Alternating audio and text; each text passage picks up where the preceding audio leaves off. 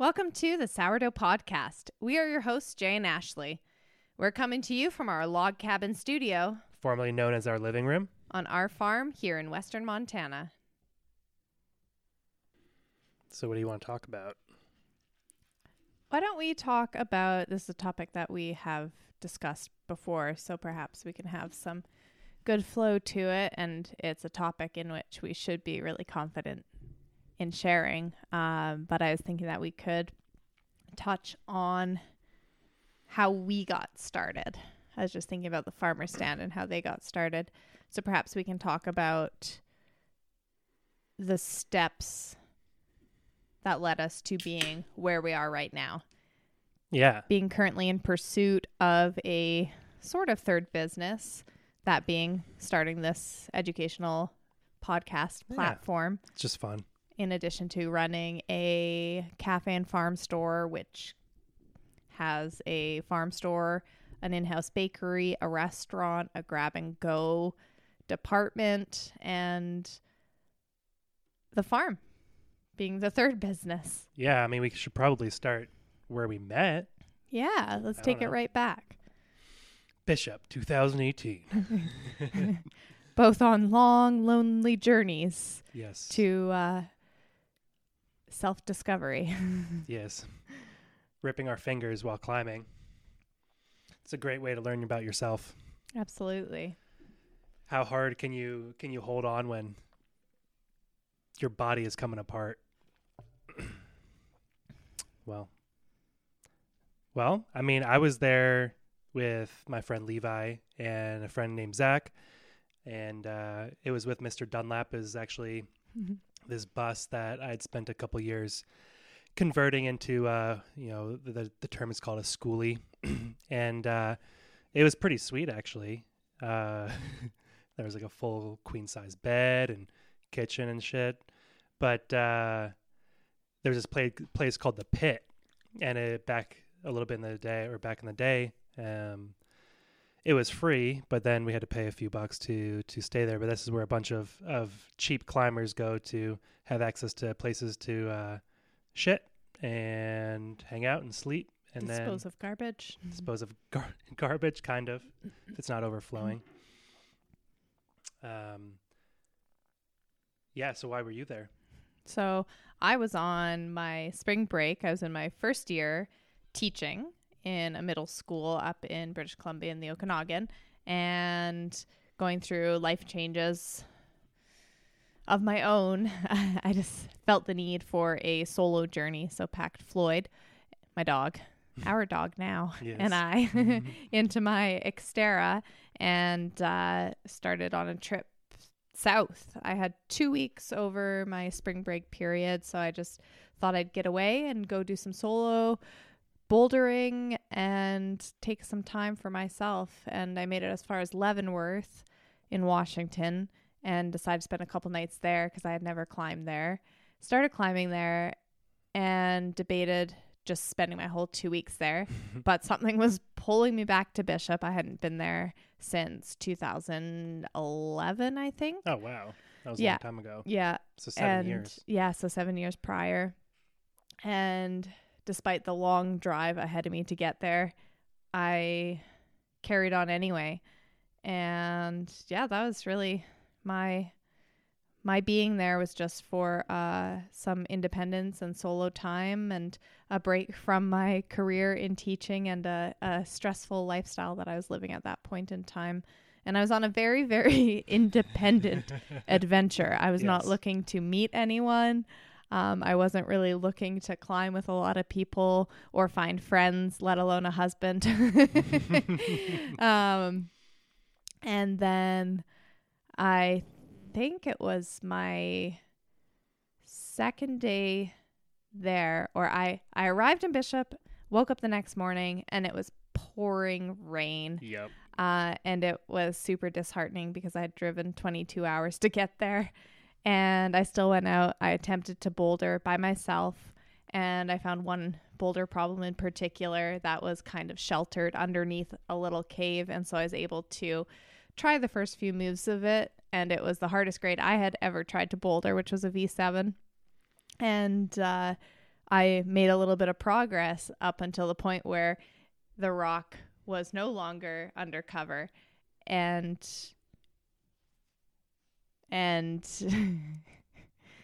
Microphone difficulties. yeah, and anyway, the rock was wet, and therefore it really threw me off. So I could no longer climb it. So I went and moped in my Xterra and observed the super cool school bus up on the hillside camping above me. I was like, oh, I wonder if the people staying in there are super cool or if they're just hipsters, and carried on my way. And upon a series of spontaneous encounters, Jay and I met. Well, that morning when it was really raining out, I had just arrived in the bus, and I went over this pass over the White Mountains of the eastern side of the Sierras. It's kind of another mountain range. Bishop is in between I think it's called the White Mountains and the Sierras there. And it's this pass that goes up to what, like, I think it's probably like, remember when we did that one? It was probably 9,000 plus feet. Yeah. And I was coming from Mose Valley, which is in oh my gosh, what's that city called again? Oh, I don't know. Southwest In corner Utah? of Utah, I can't recall. where Mose is. Gone. Oh my God, what is that fucking place called? Well, either way, it's this drive that takes you kind of right around St. George? Thank you, Jesus. St. George. It takes you around Las Vegas, and then you go up over this pass, and it's really rural out there. People don't, between Las Vegas and Bishop, there aren't really any towns. These towns are really tiny. And the bus certainly struggled to go up this essentially what turned into a single lane pass way up over the White Mountains, and the grade going down was crazy steep. And it was in first gear, but even still I had to pump the brakes, and it got to a point where the brakes started smoking and I could smell the burning brake pads. And it got, when brake pads get really hot, the friction, it decreases, and your braking power, it loses your braking power. So I was careening down this this pass and just had enough friction to stop the bus to let those pads cool. Meanwhile, unbeknownst to me, but pretty soon figured out that the alternator had also broken out, and so my lights were starting to get more dim, and it was just a really tumultuous time, really, that night. I can still remember almost every second of it. And so I got in at 1 a.m. that morning and just passed out. And one of the first things I did in the morning was take my dog on a walk. And it was pouring out, and I was just mopey, and Loki was barking incessantly. Loki is my dog now, ours. She's a Belgian Malinois Pit Bull Terrier cross. And when she was younger, she certainly did not like any dogs, nor any humans. And so I was walking by this pretty hot chick with this what looked like a kind of like a husky or whatever, and didn't realize that she was also going to become my wife. Yeah, and it's always a fun story to share. Upon that first glance, from afar, I saw Jay and his dog, and I was like, oh, cool, he's handsome. His dog looks pretty sweet. And then the closer Floyd and I got to them, the more insane his dog became, barking. He's like holding her, trying to like hold her back. And so yelling at her. So I put Floyd on his leash and just kind of walked by and smiled and said, hey, and carried on. And I walked away being like, fuck, that guy's hot, but his dog's fucking crazy. I still remember that moment. Like, yeah. it's just so vivid in my mind. In the sagebrush of the hillside in the dusty old pit. Oh, that place. Special memories. Yeah. And then I think shortly after that, is a couple days later, I was climbing with some people I had met from Oregon and crossed paths again. And I really only recognized and or noticed him because of the dog Mhm. and having to yet again pull Floyd aside because I was worried at his dog barking at us. And so we quickly crossed paths. I was heading off. Where This was is that again? in the Buttermilks. Okay, I was yeah, heading yeah. off to High Plains Drifter, Mhm. and you were heading back from that direction. Yeah. And so still no official introduction at that point in time. No. I think it was finally the day after that, the rocks had dried out a bit. So I returned to my project, the one that I had tried on my first rainy day there on my own. And I was determined. I had no intention of leaving that boulder until I finished that thing. And many, many people came and went throughout that morning. And I remained because I hadn't finished it. And there were a lot of people that I could have cared less to spend time with climbing at that boulder.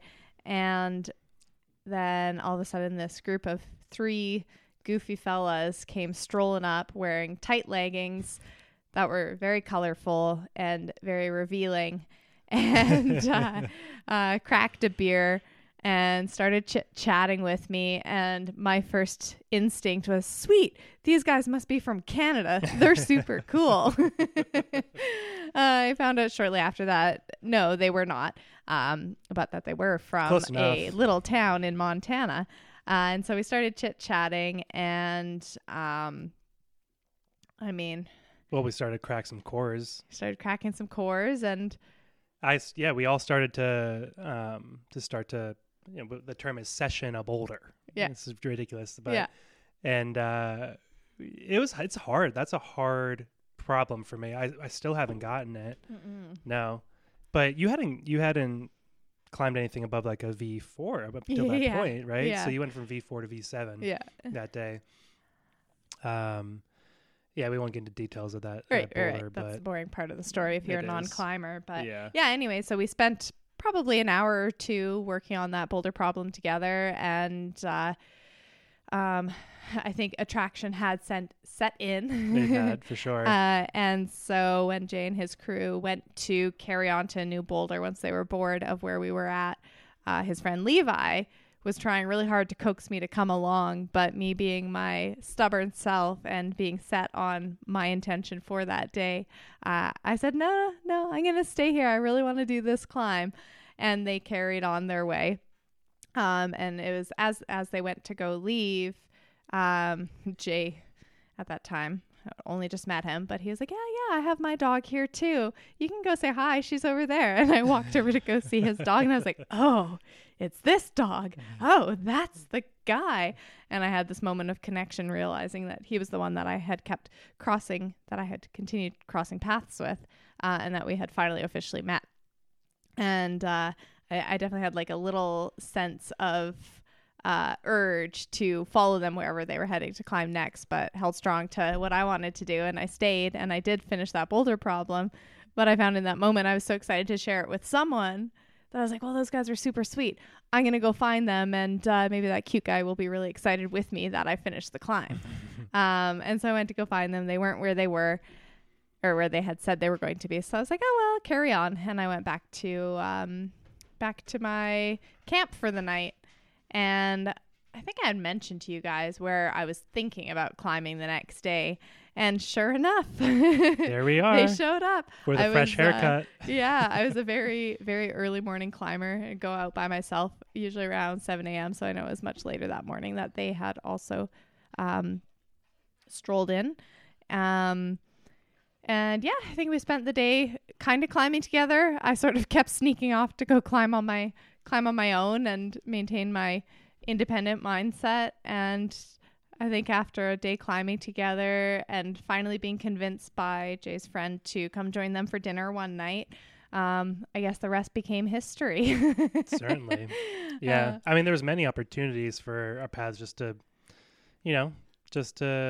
separate and really never see each other again.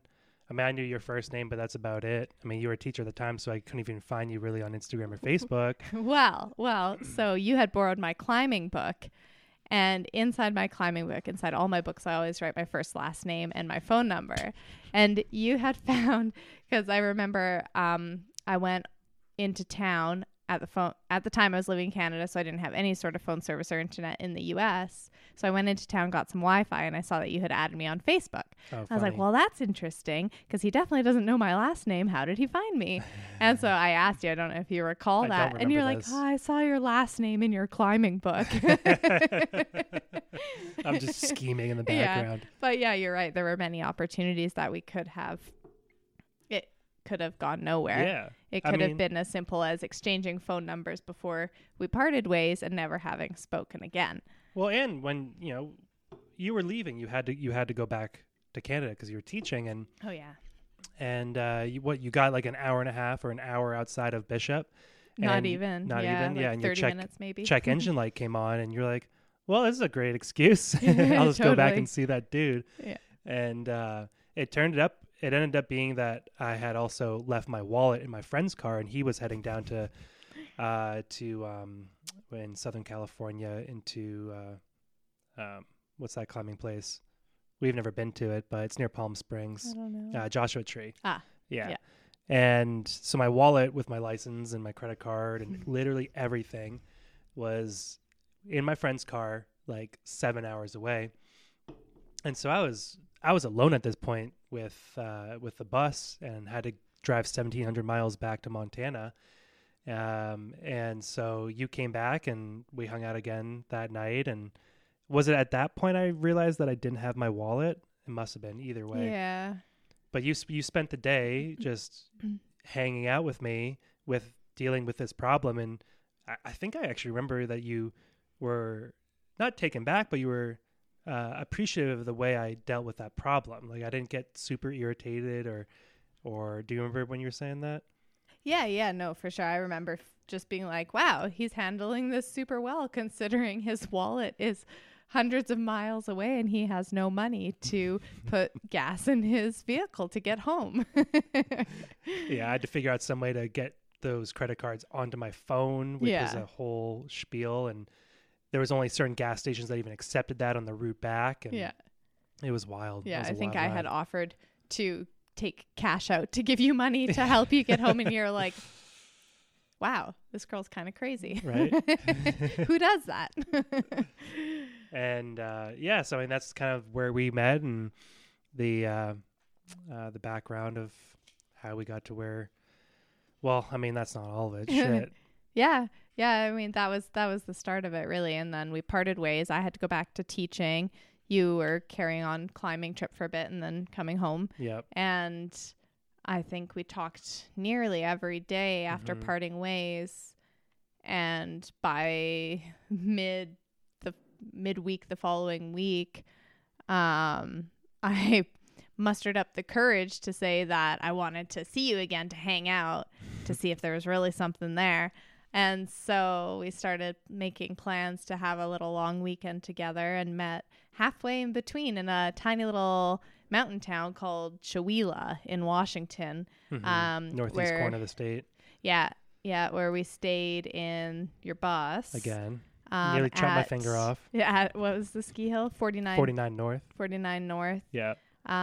Slush skiing. Yeah. It was fun though. It was fun skiing, but terrible conditions. We had a bizarre night partying on a bunch of other school buses. Yeah, there were two other school buses there. And yeah, I guess that kind of sealed the deal. Did for me. In terms of knowing that we wanted to pursue something together despite being many miles and a country border apart. But I do remember on that trip, that's when we first really started to dive into our desires, visions, and dreams for what we want our lives to look like, what we wanted our future to be. And a lot of that was the idea of having gardens and farms and maybe, or a farm, farm fields. No, just one. And I think that's where, for me, I started to feel a really strong connection. Absolutely. Because I was interacting with a person that I could envision spending my life with enough alignment and vision that we could actually make it happen and not just talk about it. Right. Yeah. Taking action.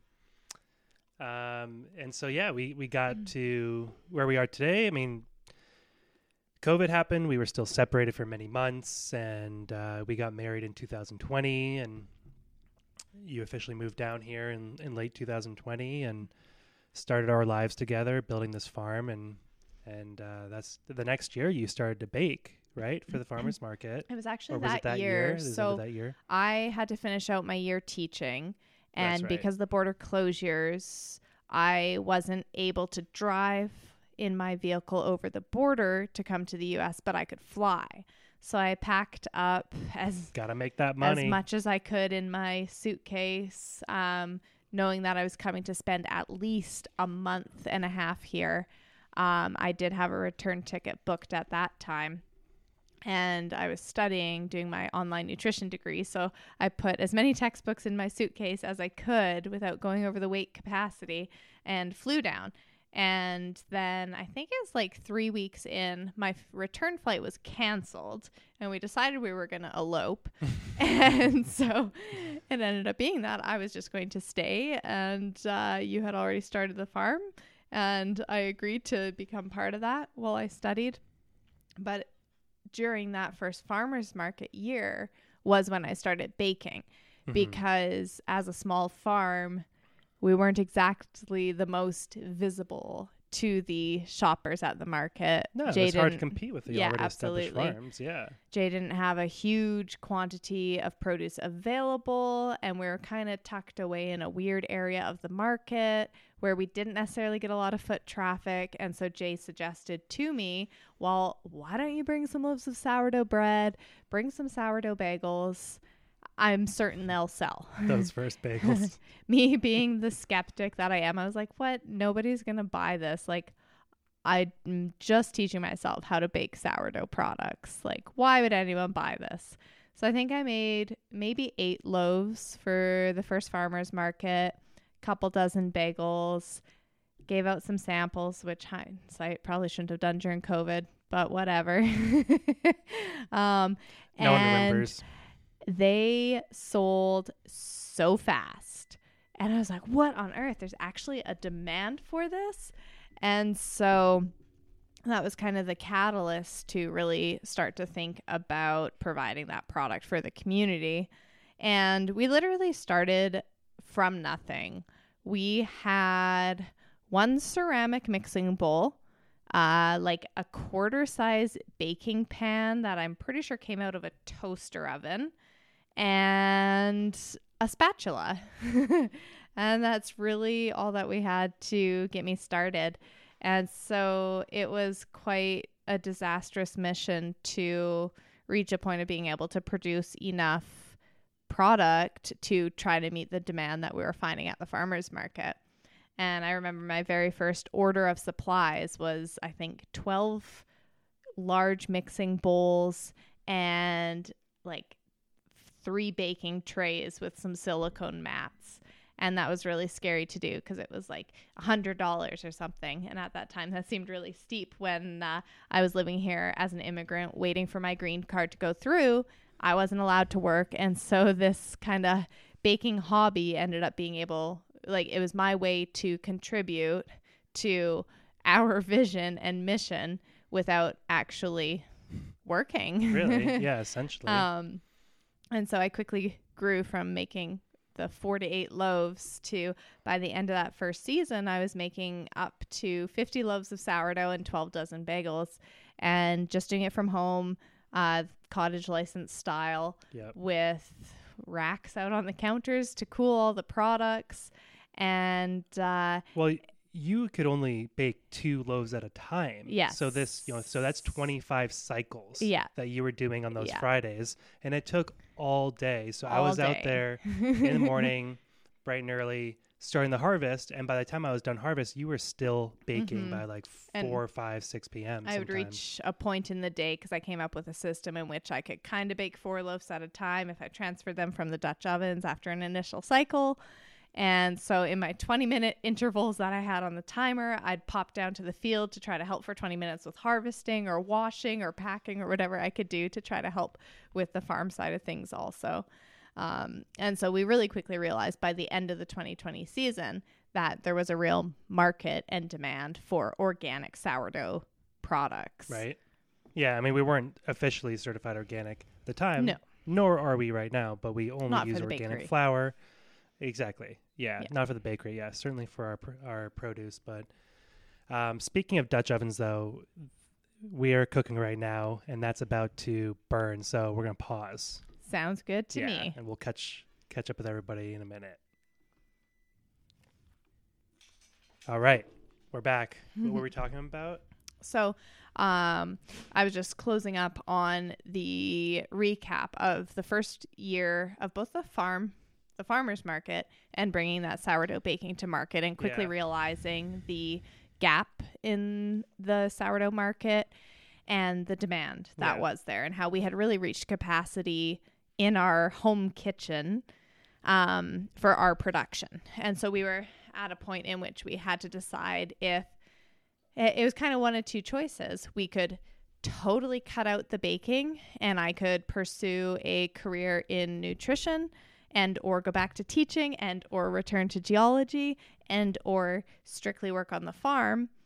Or if we wanted to dive in deeper to the world of sourdough baking and continue to fill that void and expand within that market. Yeah, it was a big decision to make. And I think one of the main things for me, looking back on how we got started with just the farmer's market, I mean, it was a really great way to be a new young business that doesn't really quite know the market, doesn't really know exactly how to do everything, doesn't really know much at all, but just be able to just start presenting stuff to the community and have them buy it or not buy it and give us feedback. And so it's a great way to get into a certain industry, or even as just a little side hustle. I mean, farming isn't exactly quite like a side hustle, but it's a great way to enter into a market without, it's dipping your toes in a little bit. We could have at the end of that season just stopped, right? Like we could be like, well, that was fun. Baking was fun, but not for me. Mm-hmm. But we saw the real business opportunity, and Ashley and I are business people. We have that mindset. So I don't know, for anybody who wants to start like that, it's a great way to get into it without investing $100,000 or $500,000 into a new facility. Mm-hmm. You think you're going to be the cream of the crop. If you have so much money, you can invest into it without knowing shit about the industry. It's like, yeah, that is a way to do it, but you might be missing out on some really key parts of your business development that money can't buy. Yeah, totally. And especially when it comes to a trade and or something that you can sell and present to the public through a farmer's market. It's a very direct to consumer model. People come to the farmer's market because they want to support local. They want local goods, local food, and local crafts. Yeah. And so not even just thinking about food strictly. If you have an idea for any sort of business in which you could bring it to a farmer's market, it is such a good introduction into the community, and a really small cost up front for the year's fee to have a booth. If this is needed. Because, if you bring, I don't know, hair dye, local hair dye to the farmer's market and not a single person buys it, it might not be a good business idea, at least in that local community, right? Absolutely. So it is a really great way to get into it. So yeah, all right. So we are into our second year, or technically third year farming. Yeah. I guess. Yeah. Or no, second year farming, 2021. Yeah, and I was just going to quickly fill in that gap in between there too. So farmers market ended that first year, end of October. We stuck it out to the bitter end because we had to. Financially, we're like, we've got to keep getting our name out there and keep bringing in as much money as we can for all this energy we've put into this food production. But by the time November rolled around, although we still had a greenhouse full, well, not full. No. We had a fair bit of produce left in our greenhouse. We were just ready. We were done. We were done. It had been a really hard year for us. And we decided to head south. Yep. So we packed up the camper and decided we would take a couple months? 2 months. 2 months. 8 weeks. Yep. To go take some time to refresh our minds and our bodies and do something we love doing. before cracking back down on farm season number 2, that being 2021. Yeah. I think that was my favorite trip I've ever done. Was that Owens River? Well, it was Owens River. Fleas. It was Cochise. It was Fleas. It was renting a hotel. It was Memories. New Mexico and Box Canyon, where the winds were hounding for days and days. Right. And then It on was- to Austin, Texas. It was the the Ogden Mountains. Remember that mountain Mhm. range? Oregon. Oregon. Excuse me. Oregon, yeah. Oregon, not Oregon, like the state, like the thing inside you. Oregon mountains. It's this incredible granite small mountain range that's in what is that? Is that in southern New Mexico? It I think was. so. It's right near, kind of near Alamogordo, the White Sands area. Yeah, that's right. That was That's near right, White yeah. Sands.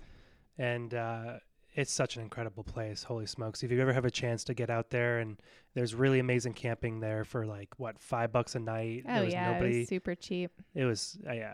And the climbing might leave something to be desired, but it was Worth it for the views. absolutely. And there's a missile range right near there. So at night you can actually, you can sometimes, was that Oregon? Or, yeah, it was. It was on the Yeah, other that side. was at Oregon Mountain. Yeah. You can watch some artillery shells hitting the side of a mountain, and you're like, ugh, maybe we should Sketchy. move. But so yeah, it was beginning of 2021, and COVID's still a thing. And what was our mission for that year? Really, we had the expansion of Field 2. Yep. Yeah. So building a second field was a high priority so that we could expand production, because we realized after that first year, we needed to be able to grow more food if we wanted farming to be a viable career. Yeah. There's only so much you can do with how big's that first plot or first field? Well, it was 10,000 square feet. So we were Okay. we were growing on a quarter acre. Yeah. For our first year. Mm-hmm. Yeah. Which very was great. small. It was great. Yeah, great Yep. way to get started. But we realized, being the ambitious people we are, that we had to expand to reach our goals of producing more food for more people, being able to expand our CSA program. Our first year in Make it a viable 2020, business. we had a 10-person CSA. Yep. And Missoula. so for in Missoula, reason being, we honestly couldn't find the market here. Nope. We didn't know how to market ourselves well enough or find the people that wanted to buy. No one knew who we were. And they're like, I'm not giving you $400. I don't know you. Right. And so kind of through friends, family, a little marketing, A little luck. we Yeah. found enough people in Missoula to do a designated pickup for a bunch of really sweet ladies that lived in an apartment complex nearby. Yeah. And so we had 10 people. Half of them were friends. Half They of them were were. strangers. So it was Yeah. great. It was a great Mhm. start to the year.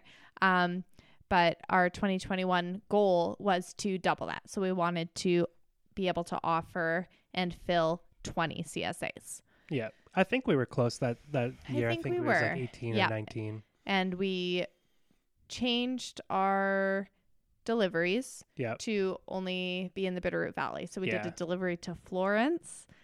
We did a pickup at our farm in Stevensville and a delivery to Jesse's Wine and Goods in Hamilton. Yeah. And those are our 3 locations for the share that year. Yeah. What did we learn from that? Having 3 different pickup locations, being such a small farm. It was madness with only having 2 of us to plant the food, harvest the food, Wash it. wash the food, pack the food, Protect it. and deliver the food. We quickly got stretched very thin. We did. And it was a mistake. It was too much. It wasn't worth the money we made in the extra sales delivering to Florence. No. And I don't know how much more we want to touch on for the 2021 year, but it did lead us to our 2022 year, so last season, deciding that we were only going to have 2 pickups, that being Exactly. at our cafe Yep. and the farmer's market. So streamlining that process a bit to convenient locations where we already have to be at that time anyway. Yeah, and that was honestly one of the main decisions on starting the sourdough in a centralized location is because it makes it more efficient for the producers, and it makes it, if there is centralized locations, It allows us to drive maybe 5-10 minutes down the road and be able to deliver there once a week for both the CSA, for the back of house, and for the farm store. So we weren't spending 6 hours delivering anymore. We were spending an hour delivering, and that saves a lot of time on the farm. When you have 5 extra hours a week to allocate towards other stuff, you're going to generate more revenue. And so that's definitely one of the main reasons why we started the Sourdough Cafe. I mean, there was many other reasons. Another reason is that Ashley is such a great baker, and we did not have the capacity for what the market demanded to produce at our home base. Plus, having an actual certified commercial kitchen at our disposal allows us to enter into many more business opportunities, such as developing value-added products that are made from local goods that we can sell for a higher price because there's added labor. But when we vertically integrate ourselves with the farm and then the cafe, it allows us actually to have a higher gross profit when it comes to the sale of these goods. Well, I think this is a good opportunity to take a step back into the origin story of our cafe, back into the summer of 2021. We kind of flew right by this really, really, I guess, well, at least to us, interesting story of how we came to be with our cafe and farm store. We've been focused on the development of the farm up to this point in the recording of our story. And so I do think it would be advantageous to share that story with our listeners of us getting to where we are, acquiring the property. And so I guess it was late July, summer of 2021, and we were coming up on our own 1-year wedding anniversary. And 1 year, 2021. Yeah. And preparing to to get away from the farm for one night. That was our goal that summer. One night away from the farm. We can do it. So we had planned an overnight trip on the Bitterroot River for the following weekend, I think.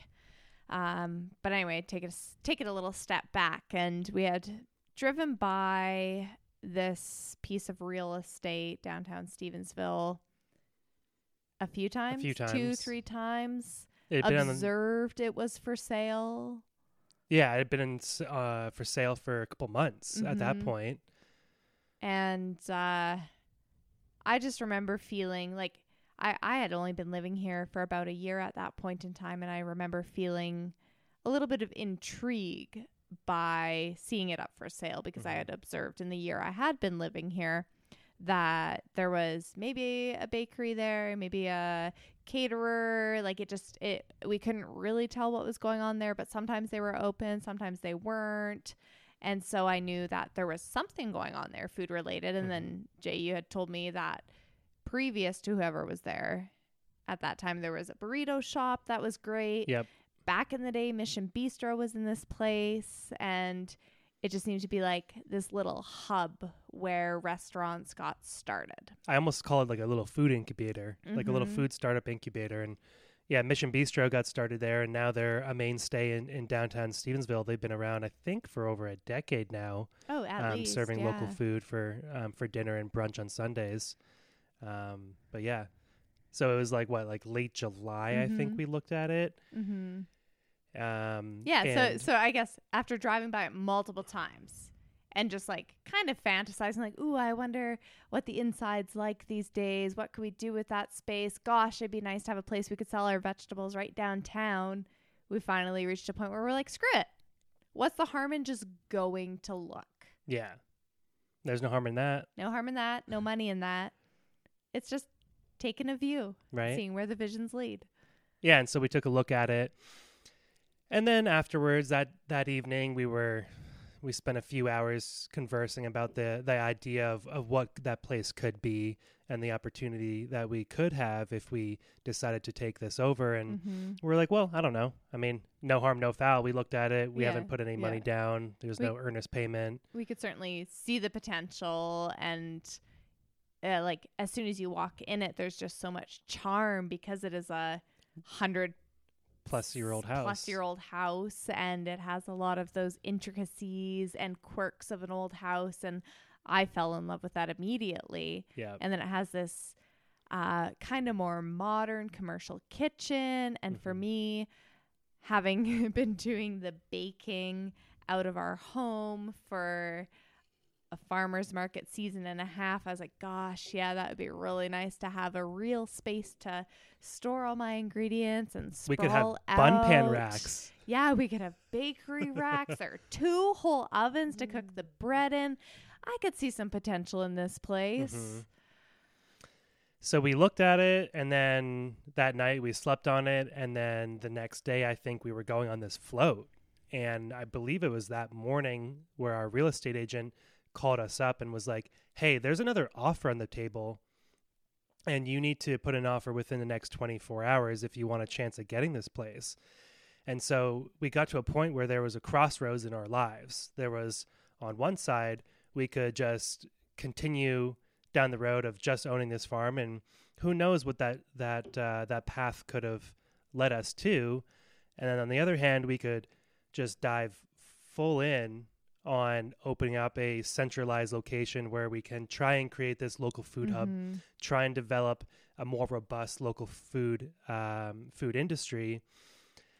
And we had 24 hours to decide. Yeah. I don't think we even had a full vision in mind at that point in time. No, probably not.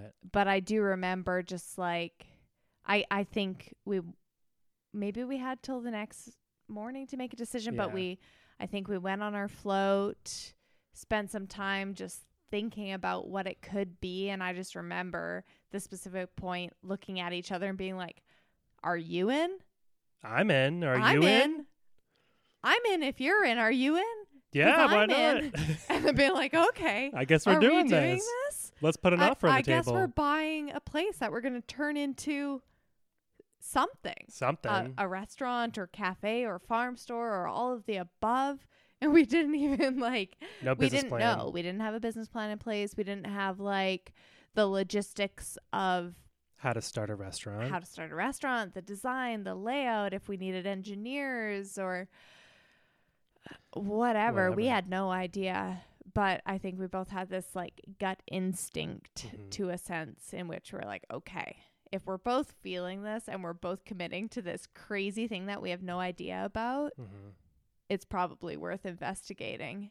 What's interesting is that back when I was in my very early 20s, 21, 22 years old, I, had this notepad where I would just take notes and script my thoughts. And one of my thoughts was to start a farm with a local cafe and farm store that was in a central location, and it would help me embed myself into community so I could have a better social life and interact with more people and more differing ideas, and just have a place, because at the time I did not have necessarily as much of a community as I do today. And you apparently had a very similar vision way back in the day. It was a little different. Certainly some parallels. My vision, so from the age of 14, I guess, I started working in coffee shops. And I had a real love for the community that those sorts of establishments created, having your regular customers come in and enjoying a cup of coffee and a treat. But I always had this more nature connected perspective. And so my idea, and I have my sketchbook and notebook from when I was probably 15 years old, maybe 16, in which I came up with this concept for, I wanted to call it the holistic cafe. And so the main vision I had was creating this space around nourishing food, coffee, tea, but with like a small garden right there, like right outside the door. You could walk out and literally look at the flowers and herbs that were being grown for your tea. And that was the main concept of my vision. I never imagined it to be like a full breakfast, lunch restaurant, but more just like, gosh, looking at it now, I don't know how I would have ever made money, but but it was this beautiful concept in my mind where it was very like rustic and brought gardening and growth and life into what was being served. And I always had this interest in nutrition or becoming a naturopath. And so I just envisioned it as this place where I'd probably be consulting out of, but then it was also like a small cafe, coffee shop kind of thing at the same time with a small garden outside, just growing enough to like serve the food and the tea to the people that were coming in there. So anyway. So within 24 hours, there was a culmination of all of our history coming together with both of these independent visions, with also a farm that was actually realized. And we had to make a decision. And we didn't know what was going to happen, if we were even going to have our offer accepted, but sure enough, it was. And really quickly, we all of a sudden had a closing date set up, and we had the insurance, and we had the earnest payment, down payment inspection, and we found some issues with the house that we had to remediate, and it was a whole debacle, and it got to a point towards the end where we didn't even know if we were actually gonna acquire this place, because we had to. Yeah, there was a lot of like a month into the process of having had our offer accepted and being like, "Woo, we own this place now," but not quite. And it was like, a little issue after a little issue. But we finally acquired it in early September of 2021. Yep, September 3rd. Keys were in our hands, and we took a bottle of champagne and a loaf of sourdough bread and a blanket and walked into this very, very empty building and sat on the floor and ate some sourdough bread and drank some champagne and went, holy shit, what are we about to do? Yeah, even though we were intoxicating ourselves, it was a bit of a sobering experience. Yeah. We're like, okay, like, sure, we want to do this, but now the real work begins. And that little bit of like, do we want to do this? Yeah. All of a sudden, this feels really real. Like it was only a month and a few days that we were like looking at this place for the first time. It all came together really fast. And it wasn't like one of those prolonged closings where you have time to transition. It was just like, bam, bam, bam. Okay, this place is yours. Here are the keys. Yeah. Shit.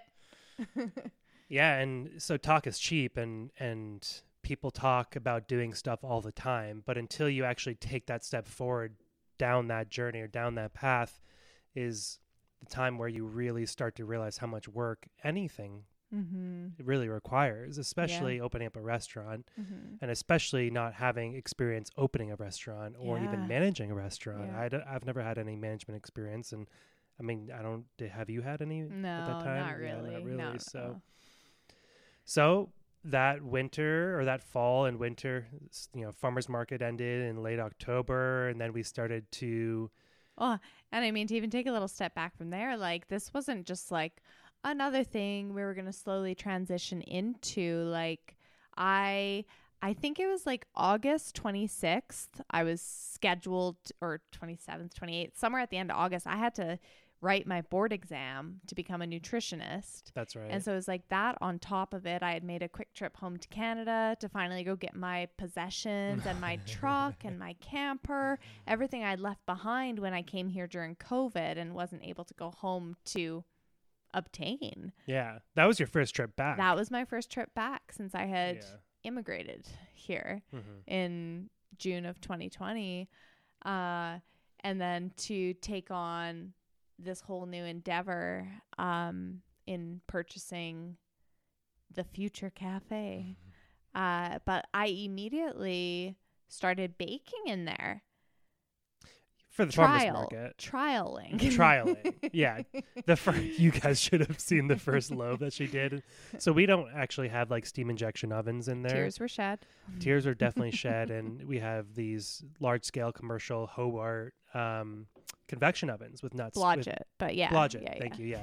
Blodgett convection ovens with no steam. And so for any bakers out there that understand how to actually bake sourdough bread or even yeasted bread, having some steam in there definitely helps. And so the first one was exploding at the side, was a hockey puck, was like, it looked like amoebas were coming out of that oven.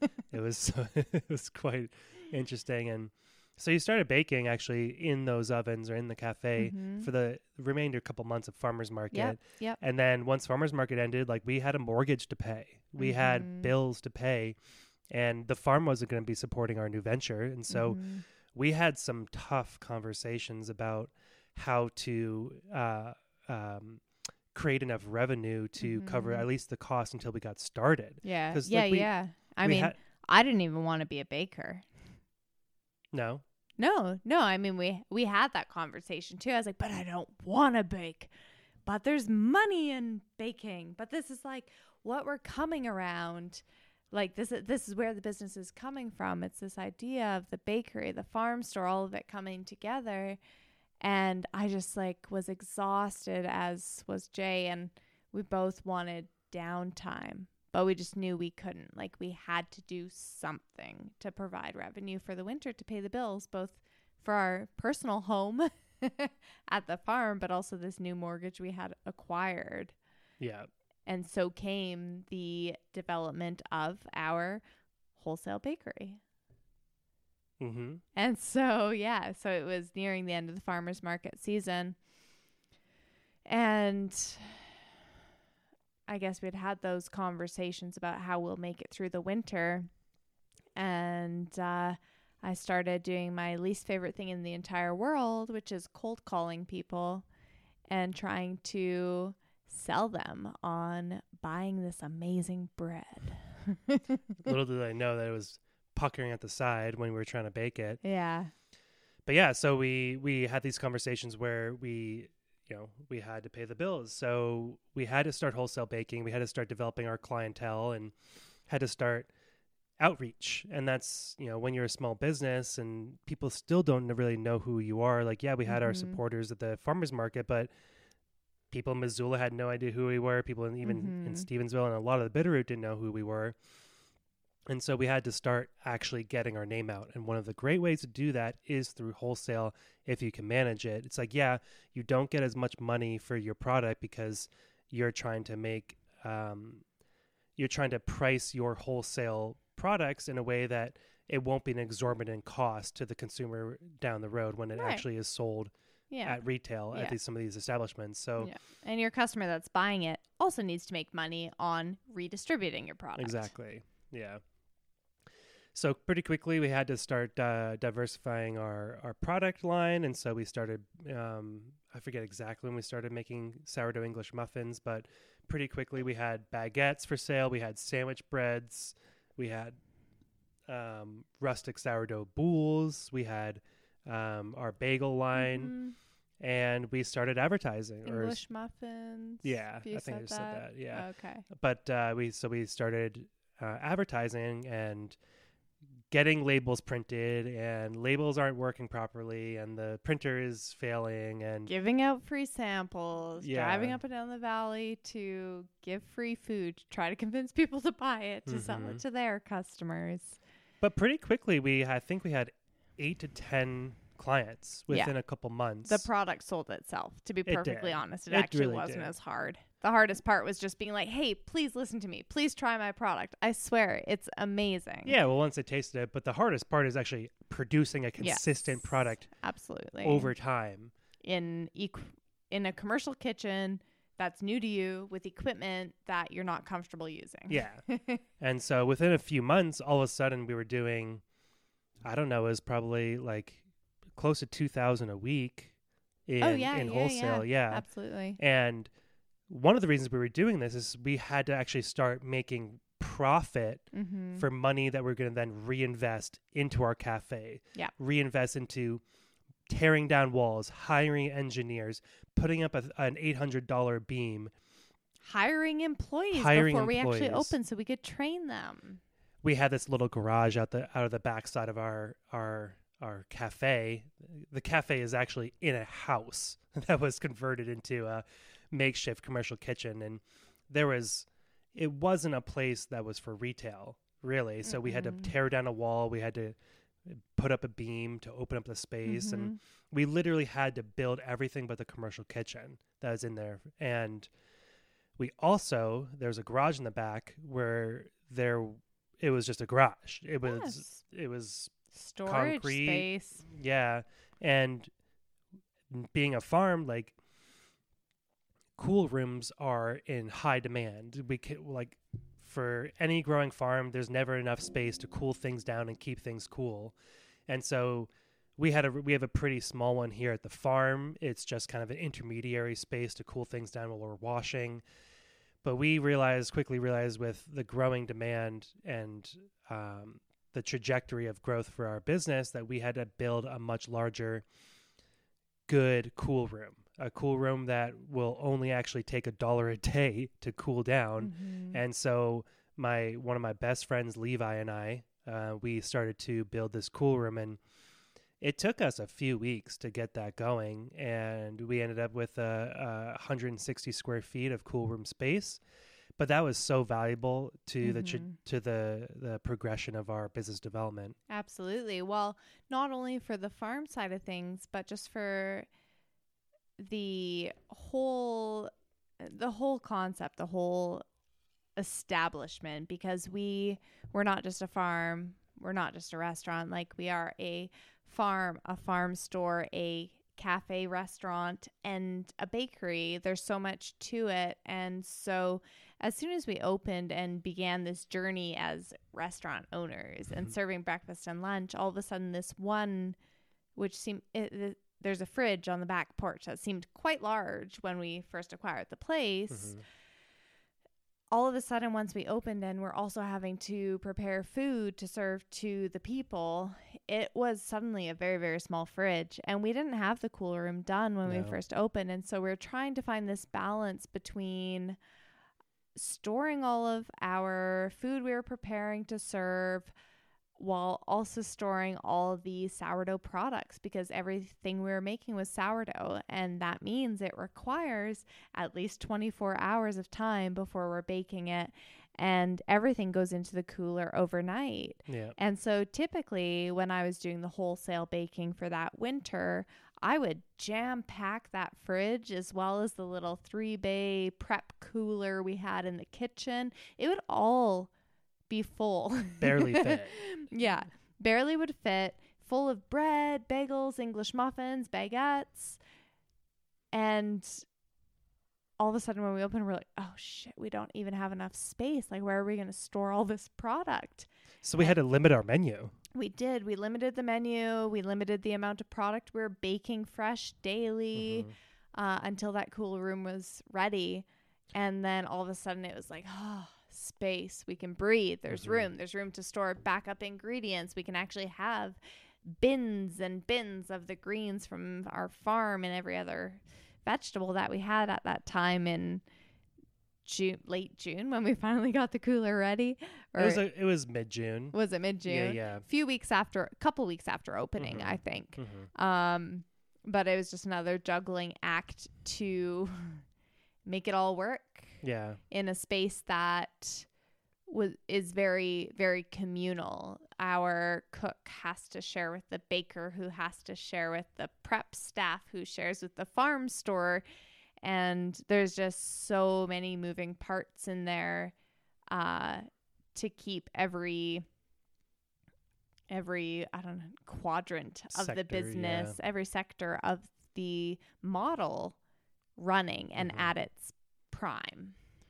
Yeah, and it was like, when you try and do too many things at once, sometimes you can lose value and quality in each of the things you do, and we did run into that a bit. I think, like, it was just difficult. Like, we had the model in place and we were telling ourselves no for some things that we wanted to do in the beginning, and we got to the core, the very core of what we wanted to present to our customer base from day one. And what that was a farm store, a sourdough bakery, in a place where you can get prepared meals that are very healthy for you, and trying to fit all that together. And some of it we're now a year in, but in the beginning there was a lot of it was tumultuous, really. Well, like and trying to figure it all out. We had to make hard choices over what we could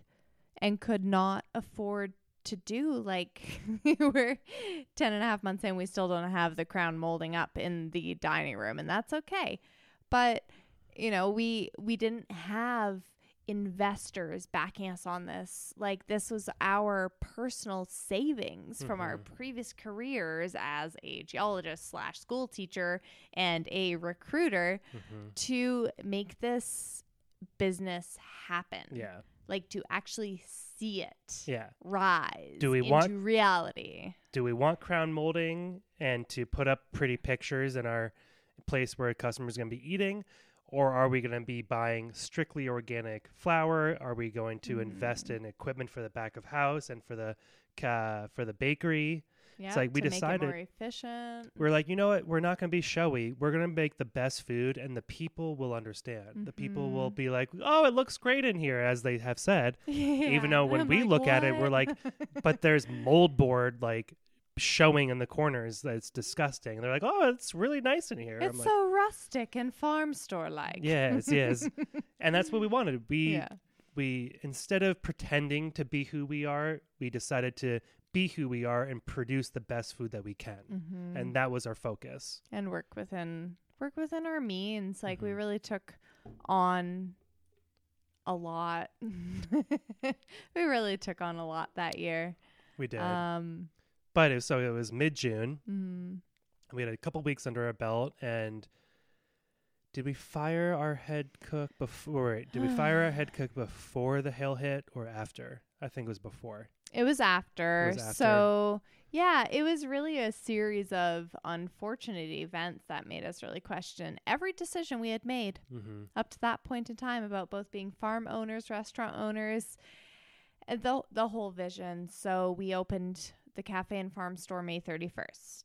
Yep. We had a month under, not even. We had 2 weeks under our belt. Things were chaos, but we were producing food. We were weren't serving losing coffee. money. We had vegetables. We weren't losing money. That's amazing for a new restaurant. And then mid-June, mid to late June, Jay was at farmer's market on a Saturday. I was at the cafe. We had just lost our farm employee who quit early on us. And we were looking at the weather. Neither of us were at the farm. Neither of us could be at the farm.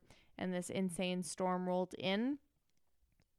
Yeah, I was at the farmer's market, and it was just reaching the end of the market, and I was starting to pack up, and I got a notification on my phone from the NOAA weather app. That was the National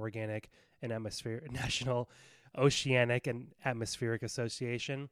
They have this amazing app for your locale, and I got an update saying that there's hail coming, and I was like, "This is just last year, right?" Yeah. This is last summer. Okay. Yeah, this is 2022 now. Right. Yeah.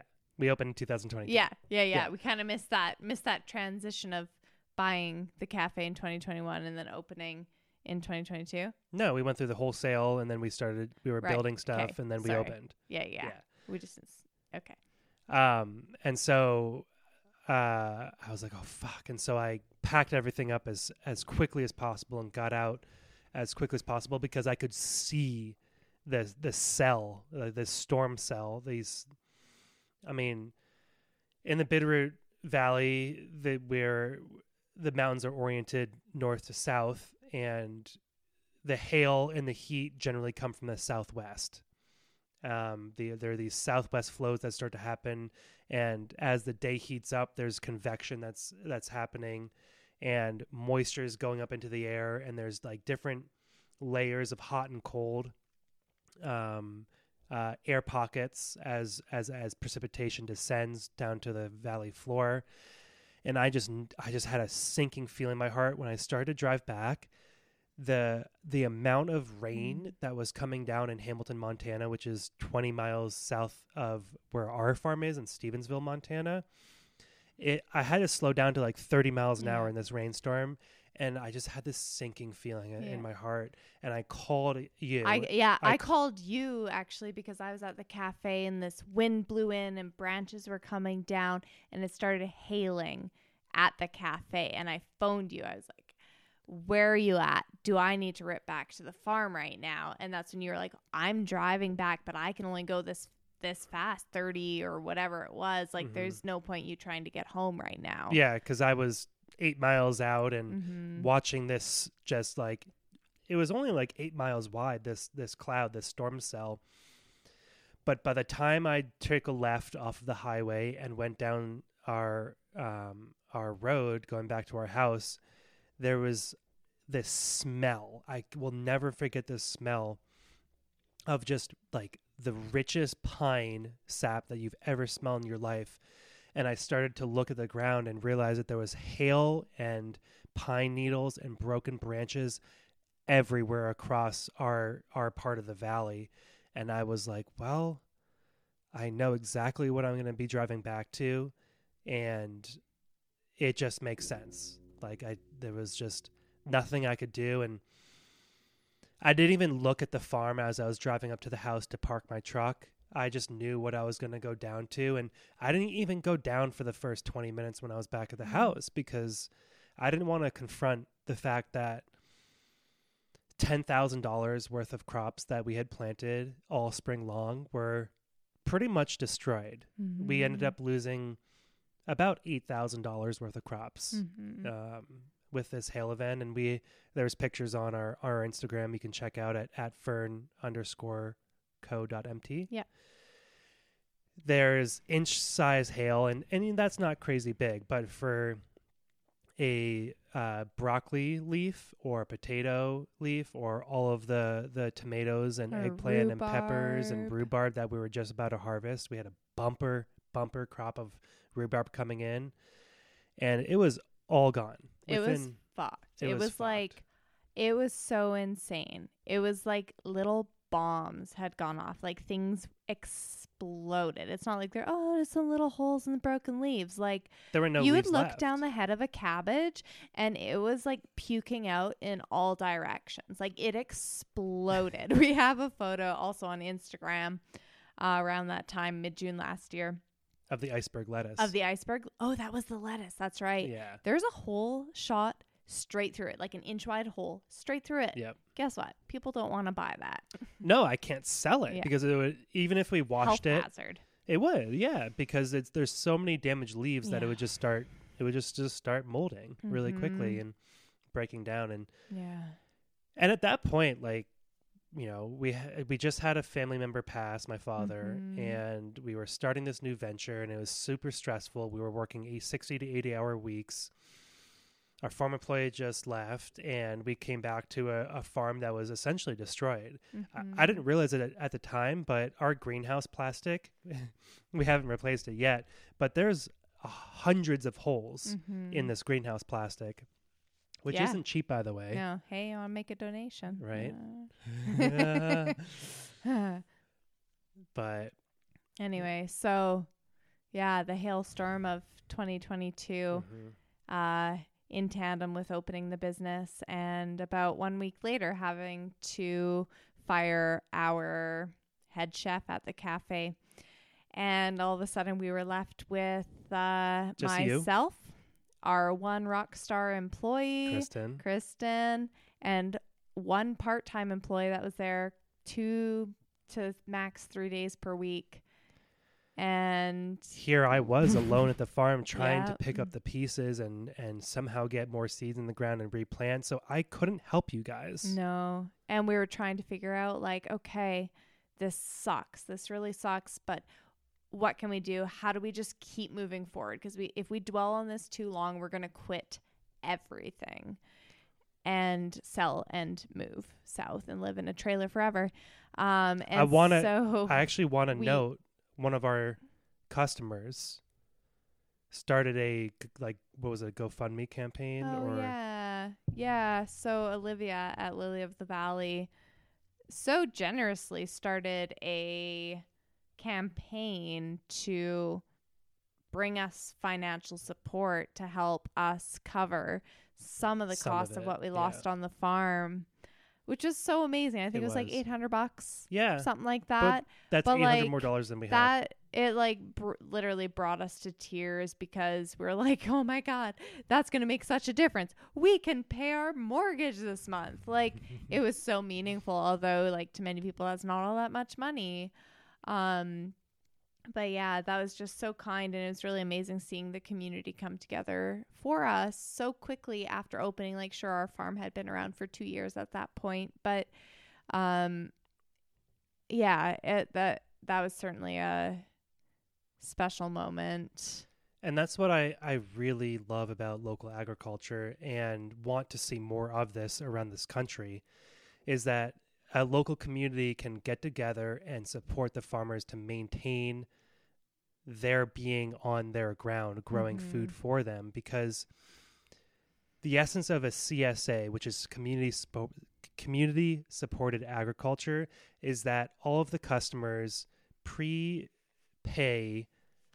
for produce for at least 15, 18, sometimes 26 weeks of the year before the season even happens, so that the farmer has enough finances to buy the seeds, to buy the farm supplies, to buy the fertilizer, to buy everything they need for the season.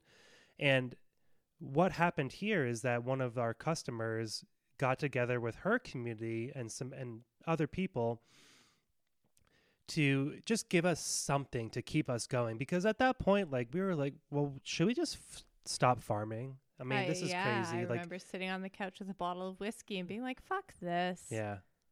Right. Thanks, Rick, by the way, for that bottle. Yeah. and that really, it was one of the situations that kept us going. Absolutely. And I mean, we weren't the only farm affected. No. And the fact that people chose to help us out was so meaningful. It was. And I think it helped boost us and helped us think about, okay, what can we do? What can we keep doing? And so we're like, hey, we own a commercial kitchen. What can we do with all this damaged basil and cilantro? And rhubarb. You're like, here's the opportunity. Let's cut stuff up. Let's freeze it. Let's make pestos and sauces and salsas or whatever and sell it. Because we can. We have the certification. We have the space to do so. Yeah. And so I don't know how many pounds and pounds and pounds we took of damaged cilantro and lettuces and whatever else that we could take and clean and salvage and sell discounted as Hail Mary crops. And like the community was so amazing. We had people reaching out that only knew us through the cafe, because they would come in frequently and buy breakfast since the day we opened. And people were reaching out being like, hey, I know nothing about farming, but if there's anything I can do to help, put me to work. And we didn't take anyone up on their offers, but just like the sentiment of that and the fact that people had that willingness, like if it wasn't for that, that's what kept us going. It did. Yeah. They were showing us love when we didn't even know them. And it really was the catalyst to keep us going. Or not the catalyst, but the energy to keep us going. Absolutely. For sure. Yeah. But yeah, so we kind of turned the season around a little bit, and we had a really great late summer and fall crops. And fortunately, we still had our greenhouse standing. And we had a pretty good tomato year in our greenhouse. And we grew cover crop that fall in the greenhouse, but it ended up being a good year, and the cafe slowly started to grow more and more, and we kept on having really consistent days, which was really nice to see. And we were able to even hire I think it was one more person. Well, we finally found a new cook. That's right. Yeah, of course. Late Brooklyn. August. And that just changed everything, because all of a sudden we went from being 2.5 employees back to having enough. and enough barely. it was still really long days and really, really hard and taxing because you were still on the farm full time. You Alone. were still managing the farmers market alone right through October. And it just like every week just felt like a push. Like we were open 5 days a week. And then finally at the end of farmers market season, you were still harvesting a fair bit to bring and sell through the cafe, which is great because that's the model we're looking for. Like, how long can we personally grow food to use in our cafe as well as sell in our farm store? Yeah. And then finally, I guess mid-November, I'd say it started to slow down for you. Yeah, just before Thanksgiving. And Jay was able to join us in the cafe on a part-time basis and help out cooking, ferment making and kimchi and sauerkraut. Yeah, help us like really start to grow the menu, and just give the extra hands that we desperately needed to have a little bit of relief.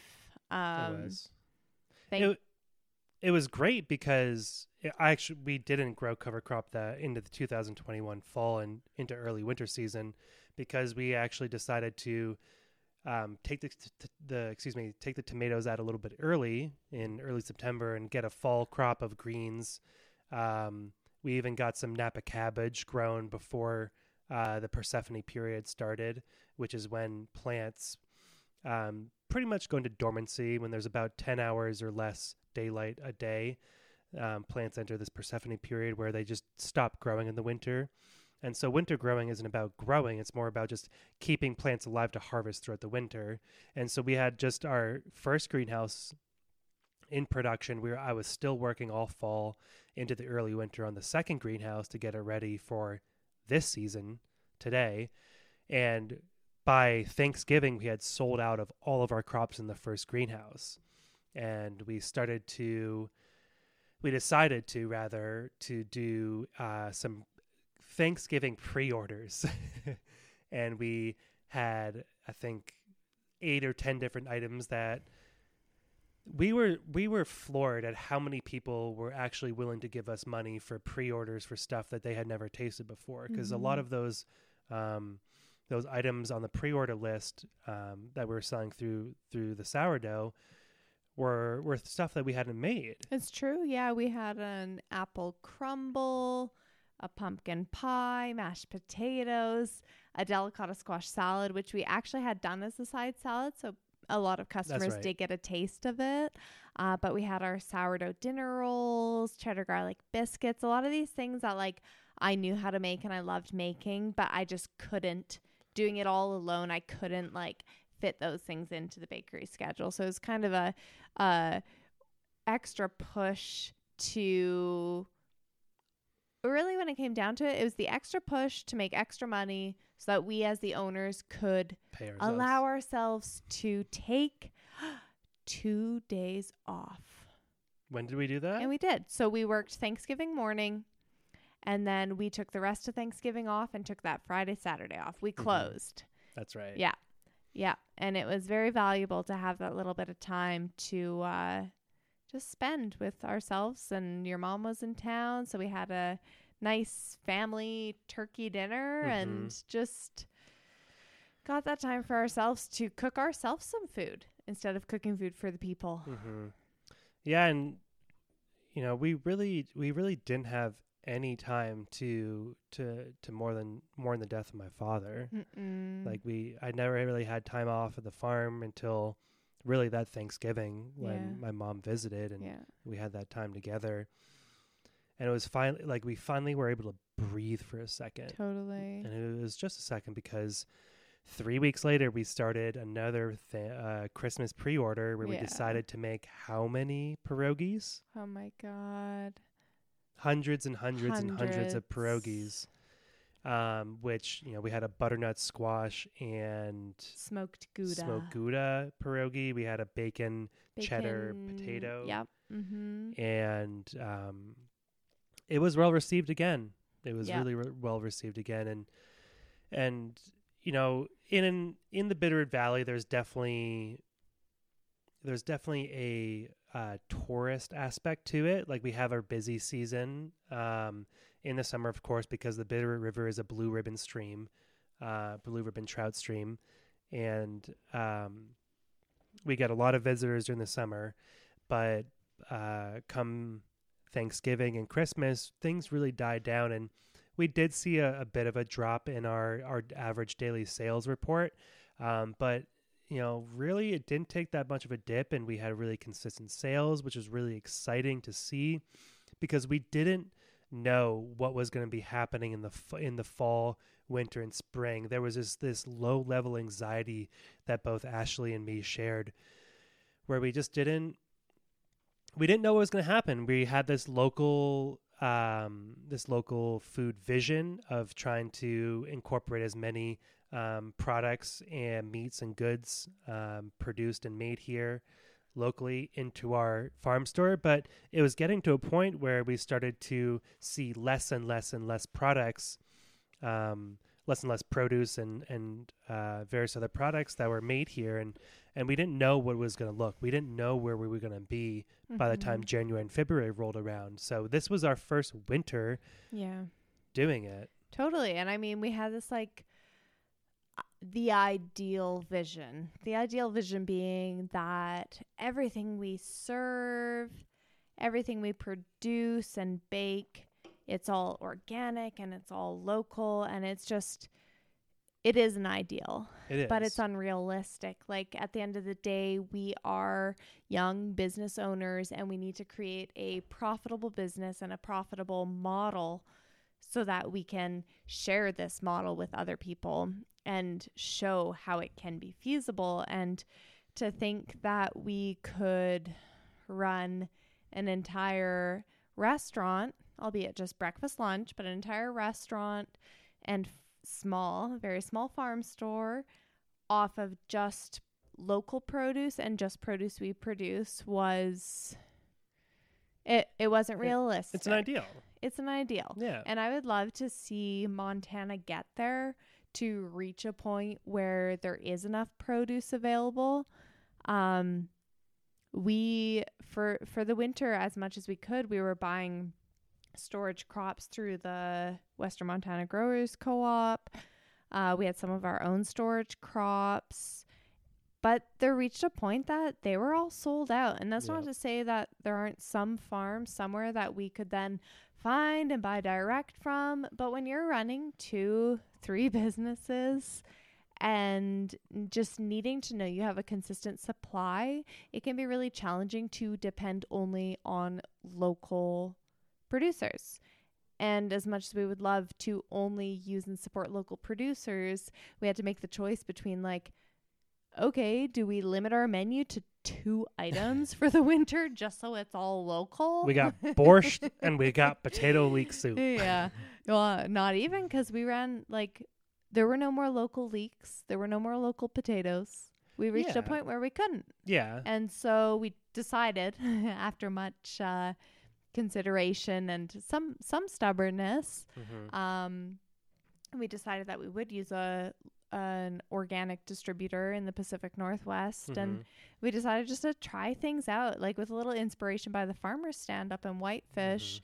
We saw this model that they created in which it was like an organic grocer, retail, produce, all sorts of things local, but also with some realism to it. Like they bring in citrus, because guess what? People here want citrus. People want avocados. People want bananas. And that's okay. It is okay. Yeah. And there's people in this community that choose not to eat those things because you can't get them locally. And that's great. Fine. Good for you. That's super awesome. Yeah. However, to have a viable business, that doesn't always work. At least not now. At least not in your first few months of being open. And so we did. We brought in avocados. We brought in citrus. We brought in apples once apple season here was done. And it was great. It helped us grow our business because we were able to create new, unique menu items in the winter that still incorporated organic produce. It allowed us to expand our farm store, to offer more produce that could make it a one-stop shop. And we still brought in local local honey, Eggs. tea, coffee, eggs, dairy Yeah. of all sorts. And it just helped us create a more like wholesome space that people could come shop in addition to getting their bread and produce. They could get breakfast, they could get lunch, they could grab eggs and milk and carry on their way. And it's great. We have a few customers that come in once per week, every day, or the same day every week, and they stock up. They get all their local goods. Yeah. And they just pick and choose depending on what's available locally. And that's so awesome. But not everyone's willing to shop with that mindset yet. So, And what I say to that is if you go back to the Roman era, there was citrus and other crops that were not able to be grown in more northern climates being shipped to northern climates for consumption. And the idea that you should only eat local food and nothing else has not really been a thing for millennia at this point, right? And yes, if winter squash can be grown in your locale, you should be consuming and purchasing that product exclusively from your locale. But if avocados can't be grown in our part of the state, which is Western Montana, that doesn't mean that we shouldn't be eating avocados. We should be eating avocados. They're a great source of fat and protein. I think protein, certainly fat. And fiber. Yeah. It's like, it's okay. It's okay Absolutely. to eat crops that are not grown in your locale, but it's not okay to not eat crops that can be grown in your locale. For sure. Like right now, for example, all of you out there that are still buying greens at the grocery stores, stop it. Stop. Just stop. Stop. We have spinach. We have a beautiful lettuce mix. We have arugula. Radish, and we hakurei. have a delicious mustard mix along with the radish and the salad turnips. All available, fresh, certified organic. It's all available in our storefront now. And so that's the and mindset. cheaper, right? And cheaper than what you can get at the grocery store. Yeah, absolutely, especially for certified organic. And come on by, see our farm. You can look at our practices. We also have the stamp of approval. We've been inspected. But, shoot. Sorry, did I distract you? Yeah. I was just saying, like, it's okay to eat crops that are not growing in your locale, but you should absolutely be eating the crops that are grown in your location when they are able to be grown. Yeah, for sure. Yeah, no, that's really it. Just like it is the season that the food's becoming available locally. So now's the time to reach out to local farmers. Farmers market starts in a couple weeks, and we'll be back there along with many other farmers. I know there are at least 3 farms right here in the Bitterroot Valley that are sending their greens up to Whitefish, Montana now, which is north near the Canadian border. So like there are local produce items available. Yep. And so if you want to try to eat somewhat seasonally, like the things that you want to try to purchase are the things that are available locally and that can be grown. And sure, if you live in California or Austin, Texas, or anywhere in Texas where you can access locally grown food much more easily for more months of the year, it's a little different. But like in Montana, it's like we're growing in 5A, 5B, Probably 5B now. 5B zone. And we have a very short growing season. And so there are farmers trying their best to grow and or harvest crops throughout the season, all 4 seasons. But it's certainly a challenge. Like humans just aren't meant to grow food when it is -15 and there's snow covering the ground. So we're doing the best we can. Yeah. I mean, basically we're getting to our present day with the cafe, and this is our personal story, and so we've gotten to a point where now we have 4 employees, and they're really doing a great job at the cafe, and we now have a little bit more time for Ashley because we hired this rock star baker. Ashley has a little more time to spend on the podcast, start developing content, and start maybe even potentially working on her nutrition consulting and working on the farm. And, even though last year was so hard for us, both personally and professionally, we are feeling really good about where we are now. And we still have so much to do and so far to go to reach our dreams and to make our dreams come true. But I'm feeling, I don't know about you, but I'm certainly feeling much more confident as a grower and much more confident in the team that you've led to create the sourdough.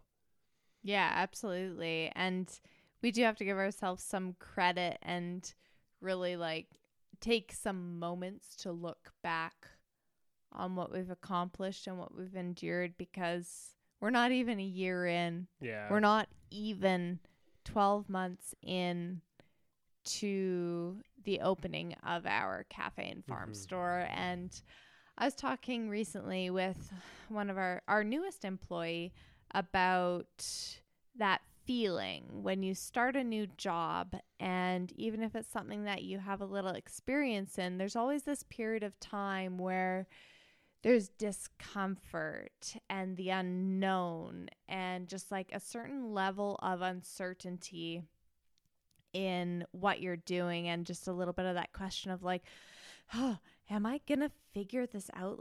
Is this ever going to feel comfortable?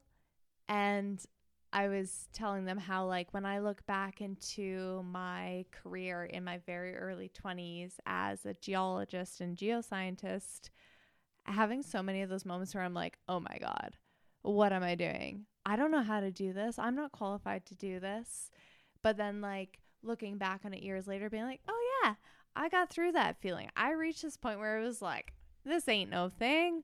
And it was just second nature to perform those duties and job tasks. And I really am starting to feel the same with our cafe and farm store venture. Less so the farm, because I don't get to spend a lot of time at it. But to look back 10 months ago where we were with the cafe and farm store and pretty sure I was on the verge of a mental breakdown, to now be at a point where today I came back to the farm for 2 hours just to do paperwork because because our employees had us covered.